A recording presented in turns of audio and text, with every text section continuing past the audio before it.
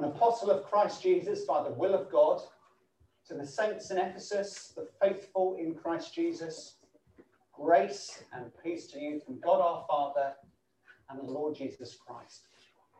Praise be to the God and Father of our Lord Jesus Christ, who has blessed us in the heavenly realms with every spiritual blessing in Christ.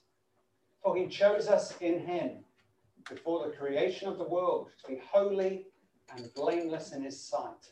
In love, he predestined us to be adopted as his sons through Jesus Christ, in accordance with his pleasure and will, to the praise of his glorious grace, which he has freely given us in the one he loves.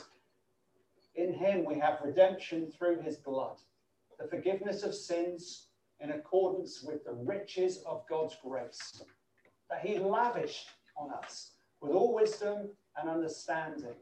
And he made known to us the mystery of his will, according to his good pleasure, which he purposed in Christ to be put into effect when the times will have reached their fulfillment, to bring all things in heaven and on earth together under one head, even Christ. In him we were also chosen, having been predestined according to the plan of him who works out everything in conformity with the purpose of his will, in order that we, who were the first to hope in Christ, might be for the praise of his glory. And you also were included in Christ when you heard the word of truth, the gospel of your salvation. Having believed, you were marked in him with a seal, the promised Holy Spirit, who is a deposit guaranteeing our inheritance until the redemption of those who are God's possession, to the praise of his glory. Now look, if you were walking through town, if you're walking through Epsom, you're allowed to do that, and shops open tomorrow. But if you walked back again through the market town of Epsom, you would see Wilko, you would see opposite Wilko's M&S. In the middle between the two of them is the great clock tower, the great clock tower of Epsom, no less. And you would walk down the high street and you would see some charity shops that are still there, that are struggling to get by, but doors will be open tomorrow. Walking down the high street, you would see the public toilets that are opposite Witherspoons. You would see the market area, and you would see how things fit together, at least on the high street. But to really get a picture of how Epsom and Ewell got together and fits together, you have to go not to the ups, but the downs, as they're called. If you went up to the downs on a clear day, you could look and you would see, to the north, you would see Heathrow Airport, and you would see aircraft stacked up, ready to land. To the northeast, you would see the City of London, just 11 miles away. You cannot see it if you're down by Wilko's in the market town of Epsom. But if you're up at the downs, you can see it from afar with the grandstand behind you. That's the north and the northeast. To the south, you can see some more of Surrey. And to the west, you can see down into Woking and down into Dorking. But when you go up at the downs, you see the great perspective and you see how things fit together. That's the very purpose of this single sentence from verse 3 to verse 14. Paul writes just over 150 words. He's taken up by the Holy Spirit and he goes off on one. He is just consumed with the greatness of God and the glory of the gospel, and he writes one sentence with no punctuation in it. It was all put in later. And this is what the whole sentence is about. It's about a panorama of salvation, what it means to be a Christian. What has God done for every Christian in Christ? Paul is writing to the church at Ephesus, and he says, this is the foundation on which you as a church were founded and built. This is the foundation for every Christian, and you must never move from it. Let's look at verse 3. Praise be to the God and Father of our Lord Jesus Christ, who has blessed us in the heavenly realms with every spiritual blessing. That's the sentence that you can see on the screen in front of the lifeboat. And this is what Paul wants us to understand. Paul's saying, I want you to grasp how big and great and wide and deep is the love of God that's been shown to you in Christ. God has left nothing. He's given you his very best in the person of his Son. He wants to bless you. Now, that word bless can mean many things in the modern world. It can mean, I want to do you good. Here's a kindness that I can offer you. I want the best for you. But in the original language of which the New Testament was written, it means more of a shalom. It means everything your heart desires, every good desire that you have, every longing that you have in your heart and mind, everything that the world is purposed in its direction of heading towards fulfillment under Jesus. Everything that's encompassed in those thoughts is in this word bless. Every joy, every benefit that your heart and soul longs for is found in this one sentence from Jesus. And notice verse 3, it's not written in the present tense or the future. It's written in the past. Verse 3, praise be to the God and Father of our Lord Jesus Christ, who has blessed us. In other words, it's already happened. God has done something through the work of his Son that's changed all of human history. And he wants to remind every Christian boy and girl and man and woman how great the salvation that they've received is. He's blessed us with every spiritual blessing in Christ. And I want to explore that with you because that's what Paul does in the following sentences. So this is where we're going to go.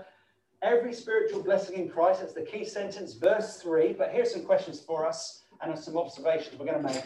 Okay, if that is true, if that's what God has done for us in his Son Jesus, how do we get them? What are they? Why do we get them? And what does it look like if you have them? That's where we're going. Not 3, 4 points today. And they certainly do not begin with P. But they do begin, number 1, with how. How do we get every spiritual blessing? How? Everything comes in him. Everything comes in the person of Jesus Christ. Look at the passage again. Look at verse 3. We get every spiritual blessing in Christ. Verse 4. He, God, chose us in him. In him is a shorthand way of saying Jesus. Verse 7. In him we have redemption. Back in verse 6. The praise of his grace, which he has given to us in the one. In the one is another way of saying Jesus. So this is what God has done. Every spiritual blessing has come to us. How? In him. In Christ. We get grace in him. We get forgiveness in him. We get redemption in him. We've been adopted in him. We have a future because of him. Everything we have, every spiritual blessing, God has given to us in Christ. In Christ is every spiritual blessing. Outside of Christ, there are no spiritual blessings to be had. In Christ is life and adoption and a new father and a new status and a new identity. Outside of Christ, we are orphans looking for an identity that we try and find in the world. And God is saying, once you were outside of Jesus, and now by my grace you are in him. Once you had no blessings, now every blessing is found in him. And he labors it again and again. So when you become a Christian, boys and girls, you get Christ as your king to obey. That's true, but that's not all. You get Christ as an example to follow, but that's not all. You get Christ as a savior who died for you, but that's not all. Everything that is belonging to Jesus, when you are in Christ by faith, is now yours. In Christ, you have everything. God has blessed us lavishly. He's held nothing back. And if only someone was getting married tomorrow so I can explain it to you. Now, the best way for us to understand this is marriage. That's the way the New Testament explains it to us. When you get married, at least two things happen to you. From my vast experience of 21 years. There's a legal part and there's an organic part. Here's the legal part. So there's a legal part where you sign on the dotted line and you say, you make a promise before God and in front of other people if you're a Christian. But there's a registrar that's there that has to write in very special ink. That's the most interesting part to me. They get trained to write in special ink, which is very cool. And they have a special pen. But when you are legally married, just imagine this. Imagine that you are really, really poor. And you are going to get married to someone who's really, really rich. You are two different people before you get married. But when you get married legally. When the groom looks as good as they can do, when the bride looks as beautiful as they are, they come together, they say promises before God in front of other people, and they sign a register, and they are legally married.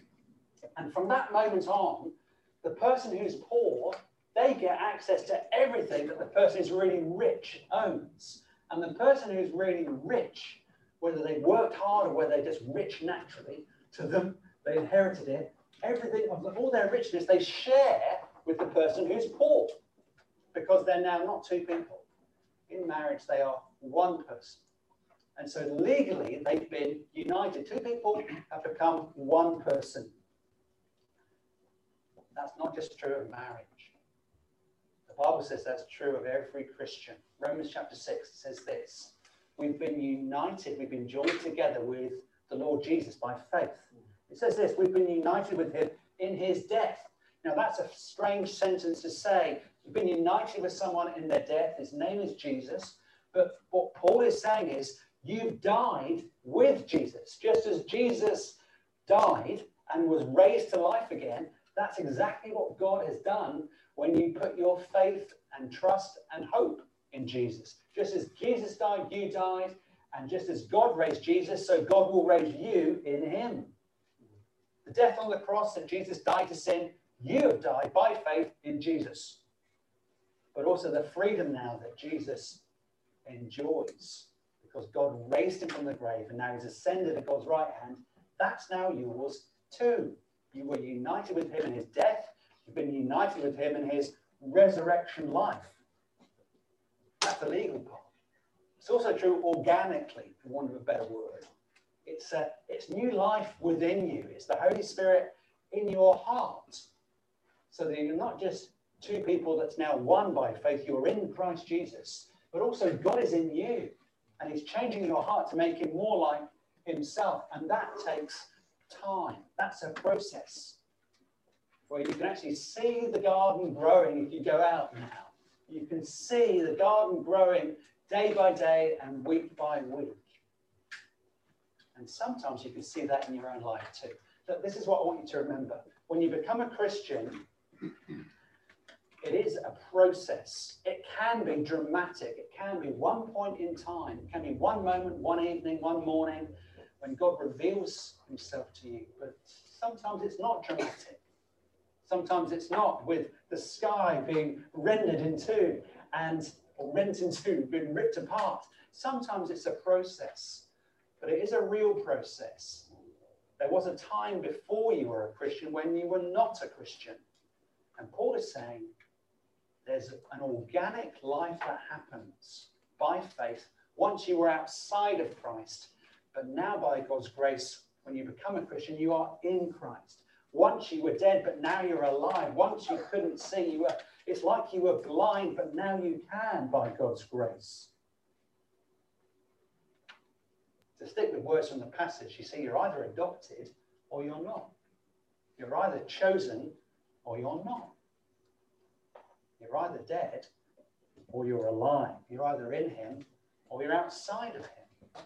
So it's organic life, but there has to be a point when you did become a Christian, if you are a Christian this morning. It's often slow, but it's real. It's a process of understanding. There can be stages, but Paul is saying with the language of choice, you were chosen by God, adoption, the image of adoption, there's a legality to it. You're in Christ or you're outside of Christ, and it needs a choice. And remember who it is who's writing this, by the way. This is the Apostle Paul. He was, boys and girls, he was a nasty piece of work. He was a bad guy.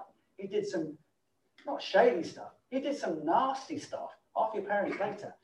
But Paul, because he died to his old life and God raised him to his new life in Jesus, Paul can write this. Paul can say, there's now no longer any condemnation for those who are in Christ Jesus. Paul said, forget my old life. It's died in Jesus.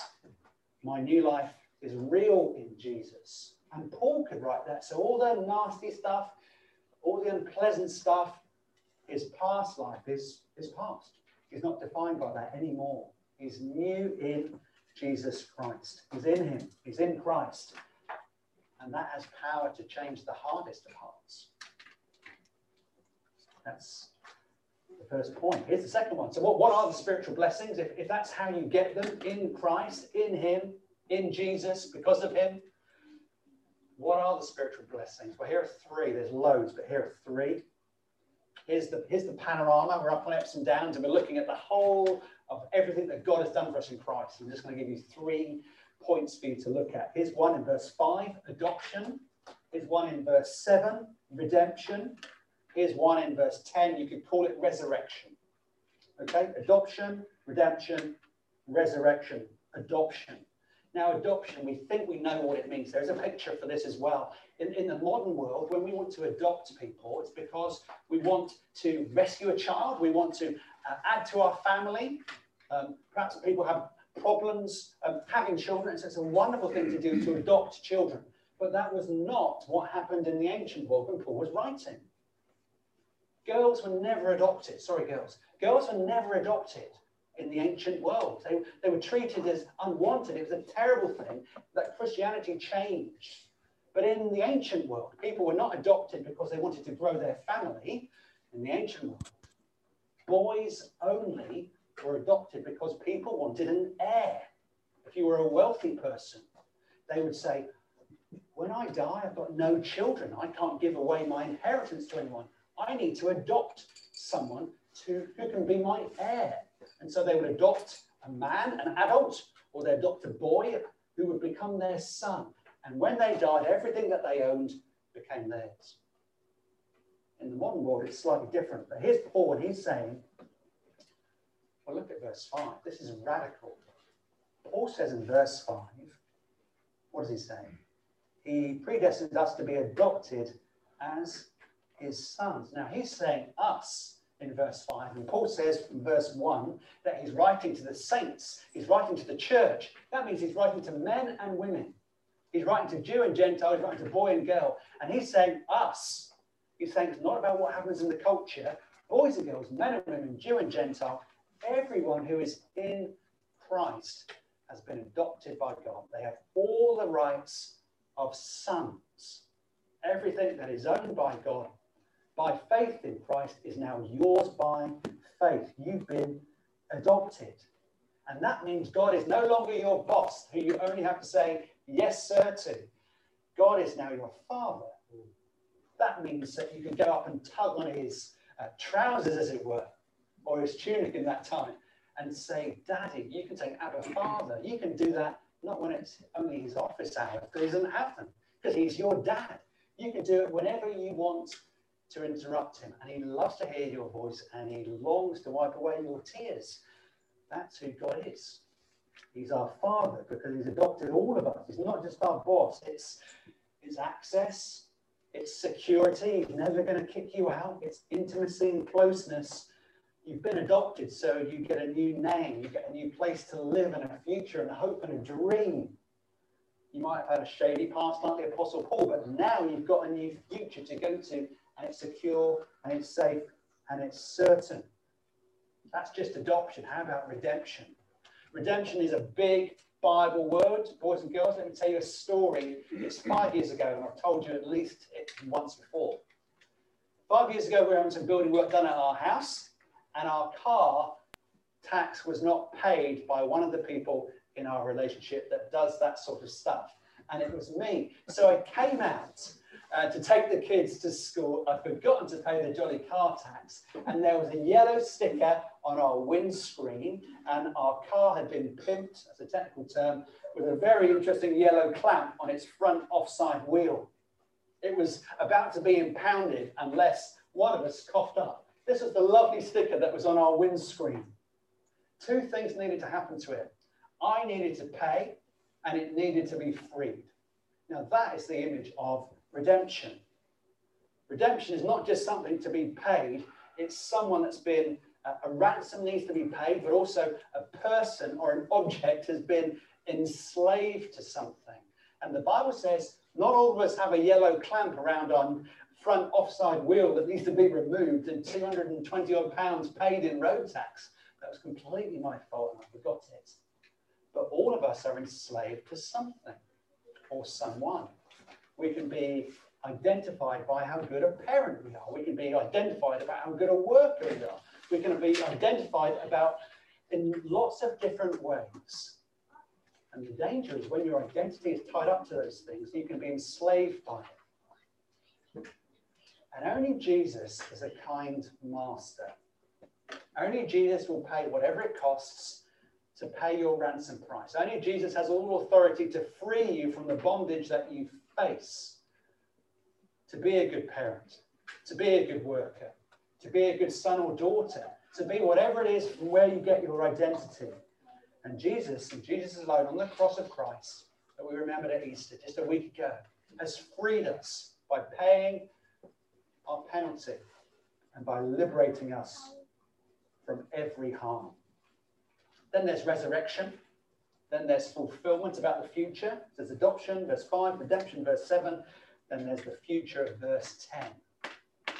Look at the resurrection or future fulfillment or consummation is a big Bible word. Verse 10 says, in the future, everything that Paul has outlined will be put into effect when the times reach their fulfillment to bring unity to all things in heaven and on earth under Christ. Where's the future heading? History is not a revolving wheel. It's not a story told by an idiot, as Shakespeare said. History has a purpose. And history is heading to an appointed end and a goal, that all things will be brought under one head, who is the Lord Jesus Christ. There's going to be unity. Verse 10, to bring unity, to bring wholeness, to bring togetherness. Look at this picture on the screen of the police in a very difficult situation. Society is always pulling itself apart. Relationships fall apart. Decisions are made. There's war. There's hardship. Homes are broken. Countries war against each other.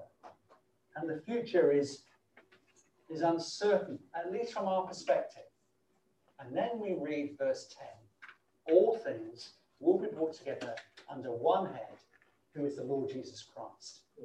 No doubt, complete security. No doubt, ultimate fulfillment. Every promise that God has made is fulfilled in the person of Jesus. And when that happens, how do you know that the future is secure? Verse 14 that we'll look at in a few weeks' time. Because the Holy Spirit is given to every believer, so you know that the future is secure, because you know your present is secure, because the Holy Spirit dwells in our hearts. And the minute that happens, when you become a Christian, when you receive the Holy Spirit, you have that overwhelming sense of love and the presence of God in your heart, and the assurance that that will never, ever end. It will only get more beautiful, more secure, more certain. Those are the blessings of adoption, of redemption, and of a certain future of resurrection. But why do we get them? Why do we get them? Verse 7 tells us why. We can get all those good, precious things because we have redemption, verse 7, in his blood. We have redemption in his blood. That's what Easter was all about, the cross of Christ and the empty tomb of Christ. Think about it this way. Every time God spoke to his Father, he could say, Abba, Father. He could say, Daddy. Is the closeness, is the intimacy. Father. But on the cross, he says those words we looked at on Good Friday. My God, notice how the relationship has changed? For the only time in all eternity, he's addressing his Father, not as Father, but as God. The language of respect and distance. He was forsaken by his Father on the cross for us.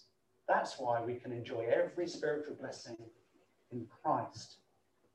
Because Christ lost his sonship so we could be adopted. Christ was bound and nailed so that we could be redeemed and liberated. Christ was put to death so that we could have everlasting life. That's why and how every spiritual blessing in Christ is made possible. We're adopted. We're resurrected. We will be resurrected. We've been redeemed. We have been chosen. Every spiritual blessing in Christ. And we've not spoken about Bible words such as justification. Big words that end in shon, as Colin says. Justification, glorification, sanctification. We've not even mentioned those yet. that every spiritual blessing is found in Christ. But let's finish up. If that's true, and if that's how they are received by the work of Jesus Christ, how do you know if you have them? How do you know if you're a Christian? Paul lets us know how that can be decided too. How do you know if you receive these things? Here's a sign. God's grace becomes glorious to you. God's grace becomes glorious to you. Look at verse 6, verse 12, and verse 14. 6, 12, and 14, you see the same phrase. To the praise of his glorious grace. Let me ask you a question. Is that the theme to your life? Is Paul beginning his great letter to the church at Ephesus? And this is where he begins to say, this is the foundation for every Christian and therefore for the Christian church. I'm not saying, do you believe that God is a God of grace? I'm saying, do you sense it? Do you smell it? Do you imbibe it? Do you enjoy it? Have you experienced it? If you say, yeah, I know salvation is about working hard for God, then that's not an understanding of the gospel of grace. I'm doing my best. That's not an understanding of the gospel of grace. The gospel of grace is received. It's an absolute miracle. The gospel cannot just be understood. It has to be believed. It has to be accepted. It has to be enjoyed. And if you don't think that the grace of God is an absolute miracle, then that is not a good, it's not a healthy sign. Is God's grace beautiful to you? When something is beautiful, like a song, you want to play a song on repeat. There's someone in our house who loves Spotify. They have a very short playlist currently on the back catalogue of Queen. And they're playing it over and over and over again. And it's great. And I'm very proud of them for doing it. But when it's a piece of music, or if it's a book that you just love rereading, or a place where you like to go and walk again and again, that means that place is glorious to you. It means you're enjoying it. It's become beautiful for you. It's someone you want to see without a mask. They're beautiful to you. Is God's grace beautiful to you? For me, one of the stories that I enjoy, at least the end of the first book, is Harry Potter. At the end of the first Harry Potter story and film, it's in there as well. Harry is speaking to his mentor, Dumbledore. And a baddie, I'll try not to do too many spoilers, a baddie has done something to Harry. And Harry asks the question to Dumbledore. He says, how come that evil man, why couldn't that evil man touch me, says Harry. And Dumbledore says, because your mother died for you. Your mother gave her life to save you. When someone experiences love like that, it puts a power on you that no evil can deal with. When God's grace is precious to you, it brings new life into your heart because you've been adopted, you've been redeemed, and you have a certain future. But it touches you, not just in your mind and your intellect. You need to understand it there, but you need to grasp it in your heart. And it needs to be precious to you. It's the most beautiful thing in the world. When you've been redeemed, whenever you see someone dying in the place of someone else, your heart is pricked to the cross of Christ, and you remember the death of Jesus for our sake, once and for all, and in our place. It gives you an eternal sense of humor about yourself. You can't take yourself too seriously because everything is of grace. And you don't need to prove yourself to anybody anymore. How do you know that you've received every spiritual blessing that Christ has made possible in his life-giving death? Here's how you know. Because God's grace is precious to you. That's the sign that every spiritual blessing is yours in him. When you know and enjoy verse 6, verse 12, verse 14, when you can say like Paul, may my life be to the praise of his glorious grace.